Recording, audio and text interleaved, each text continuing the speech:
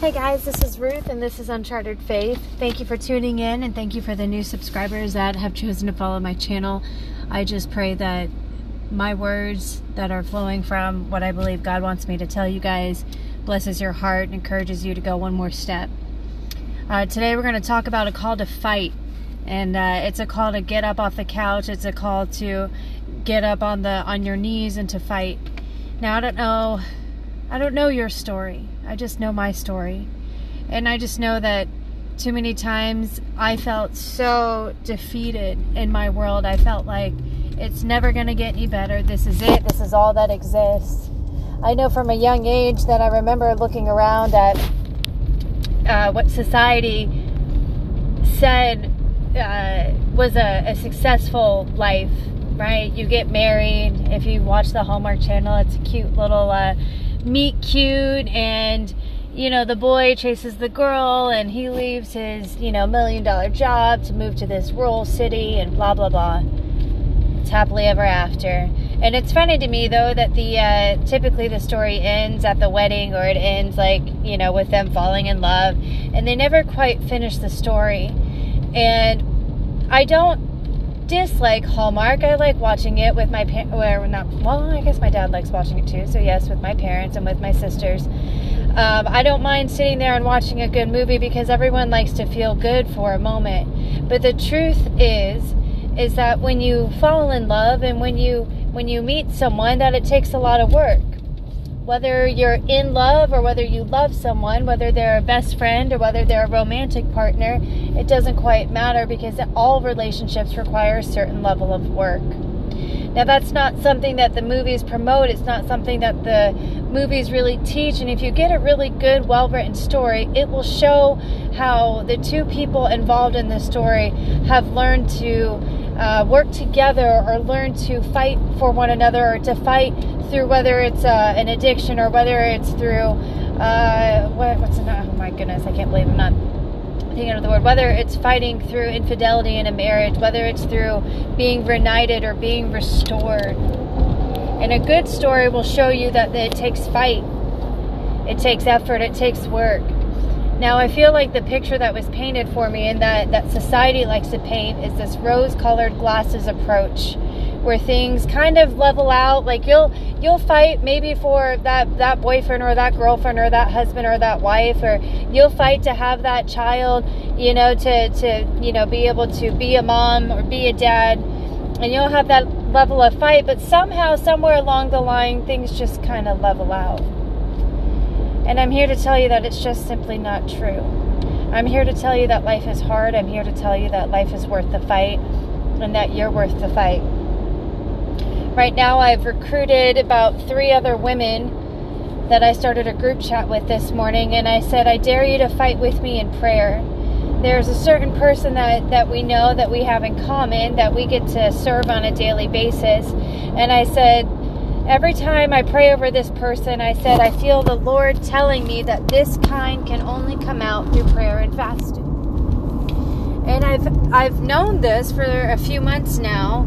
And I remember one day, okay, I'm going to get up and I'm going to fast today. And I think I made it until 10 o'clock.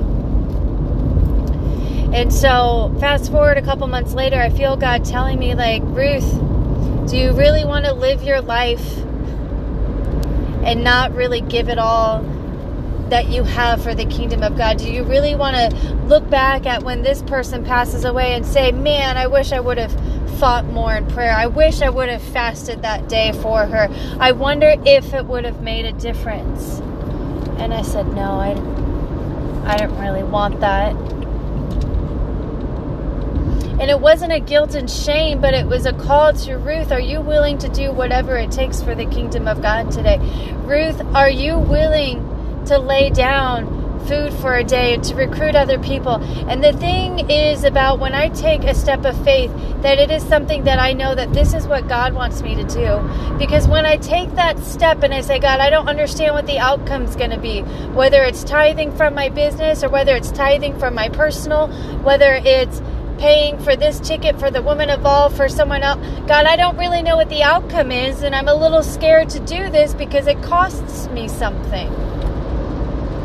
But God, if you're telling me to do it, then I don't care about the price, and I'll do it in fear, and I'll do it afraid, and I'll do it not knowing, and I'll do it not understanding, because God, every time you've told me to take a step, you've always shown up for me. So this morning, as I'm sitting here and I say, Ruth, it's time to put your money where your mouth is, it's time to fast for this person. And I felt like God saying me, text these 3 women, and so I started a group chat. And I said some words of encouragement. And I said, this is what I'm doing. I'm not asking you to do it, but just do what the Spirit leads. Because I don't know about you, but I wasn't meant to be a wallflower. I was meant to be a wall breaker. One of my favorite stories in the Bible is when those Jericho walls came tumbling down. And when the Israelites were told to march around this building, or not this building, this city for 7 days. And a city's pretty big, I would think. I mean, I don't know what it was like back then, but I assume it's like Fort Worth. You tell me to walk around Fort Worth for 7 days, I'm going to be freaking tired. But the Israelites were told to walk around that building for 7 days and don't say a word. And on the last day, they were supposed to give a shout. On the last day, they were supposed to blow the trumpets, which touches my heart because I was a trumpet player for 13 years. They were supposed to blow the trumpets and make a heck of a lot of noise. And I don't know about you, but if I was told to do that, that wouldn't make a whole lot of sense. Right? One of the things that God had to deal with me this past year in order for me to move forward in my faith with Him and in my walk in recovery was that, Ruth, you have to stop trying to analyze and critique and intellectualize and figure me out. Because that's not how faith works.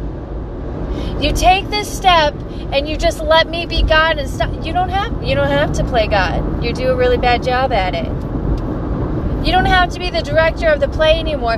But when you seek my will and you seek my face, that's when things start to happen because you allow me to show up.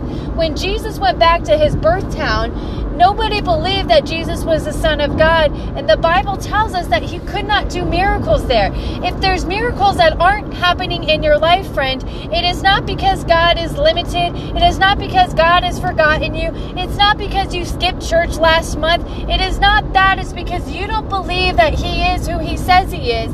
And that is seen by each step that you're taking right now in this moment.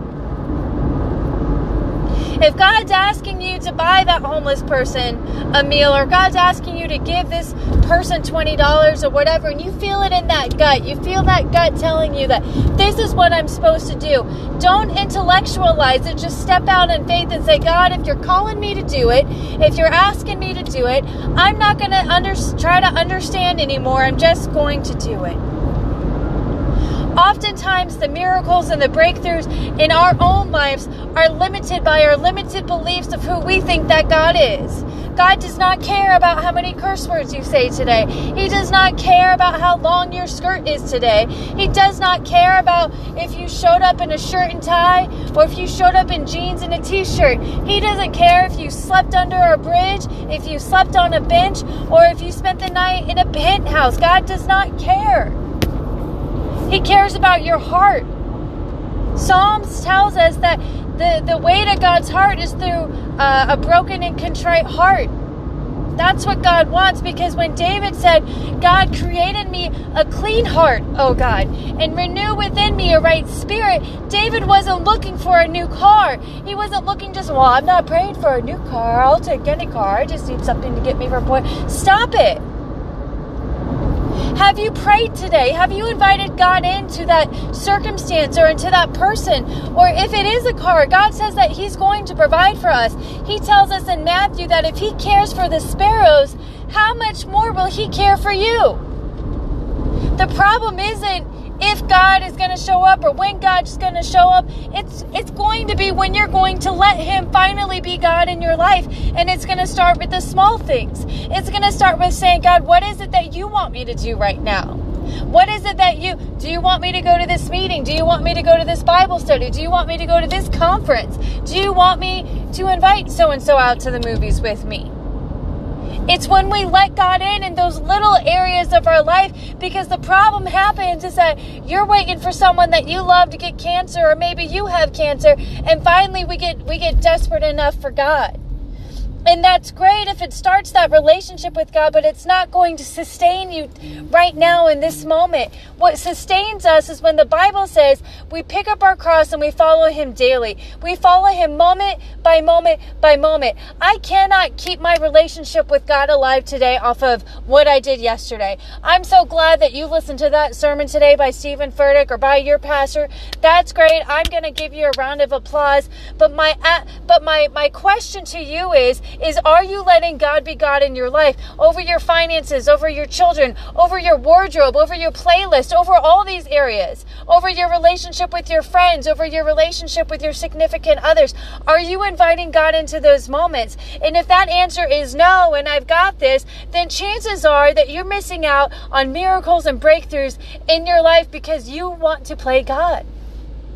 I love you, but I'm sorry, but I lived most of my life with thinking that going to church and reading my Bible and praying and giving myself a round of applause for showing up to church that day, or maybe I invited someone to church, or I left one of those gospel tracts, that give you the Romans road, this is the way to Jesus, and I felt good about myself. But God says, I don't even know who you are right now because you won't talk to me. You won't invite me in. You're too busy doing for me, and I'm not asking you to do. I'm asking you to be. I'm just asking you to be exactly who you are right now. Broken, a mess, scared, terrified, codependent, dependent on something, someone, a substance. It doesn't matter what. But if you're not dependent on who God says that you are, I'm telling you, dear friend, that you are missing a miracle in your life. So I'm going to shut up because I got to punch in at work here. But my challenge to you is to rise up with me. It's a call to fight through prayer and fasting. Whether it's through one meal today or 2 meals today or one meal for the next 3 days. The next 3 to 5 days, dear one, my challenge to you is to get up and fight. Because sometimes God is trying to see how desperate we are. And I'm going to tell you right now, it's not about how much you fast or how often you fast or what you're doing. Invite God in. God, what do you want me to do? And He might tell you not to fast. He might just tell you just to open up your Bible and to spend 5 minutes with Him. My challenge to you today is to fight and to don't go down today without a fight.